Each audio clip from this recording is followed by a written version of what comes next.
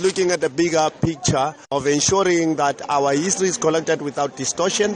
Heritage sites are developed based on the history, and heroes and heroines of the struggle are honored correctly. And now also this kind of history is passed over to the upcoming generation for educational purposes. Our liberation will only come through our educational processes. Tell us then about some of the sites you have earmarked in Gauteng and some of the experiences that you in fact take visitors through. The sites in Gauteng, around Joburg, that have the footprints of Gandhi also and other leaders that lived around the Gauteng area, the Johannesburg area.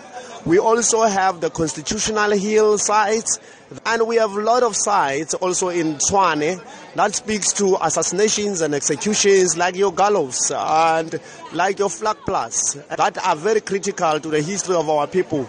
And you look at Mohali City, also we have the underground operation sites that also speak to the liberation struggle. Talk to us particularly about Fordsburg and the history there.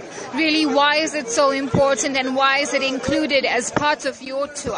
Fordsburg is mainly dominated by the Indian community that comes from that area. It tells you that there's a big role that was played there for South Africa to be what it is today. Now talk to us about your involvement here at Indaba. We represent Gauteng and representing also the history of the liberation struggle as I'm talking about Fordsburg and other areas. So here at Indaba, we believe strongly that we will have strategic partnerships, especially in heritage and tourism processes that needs to unfold.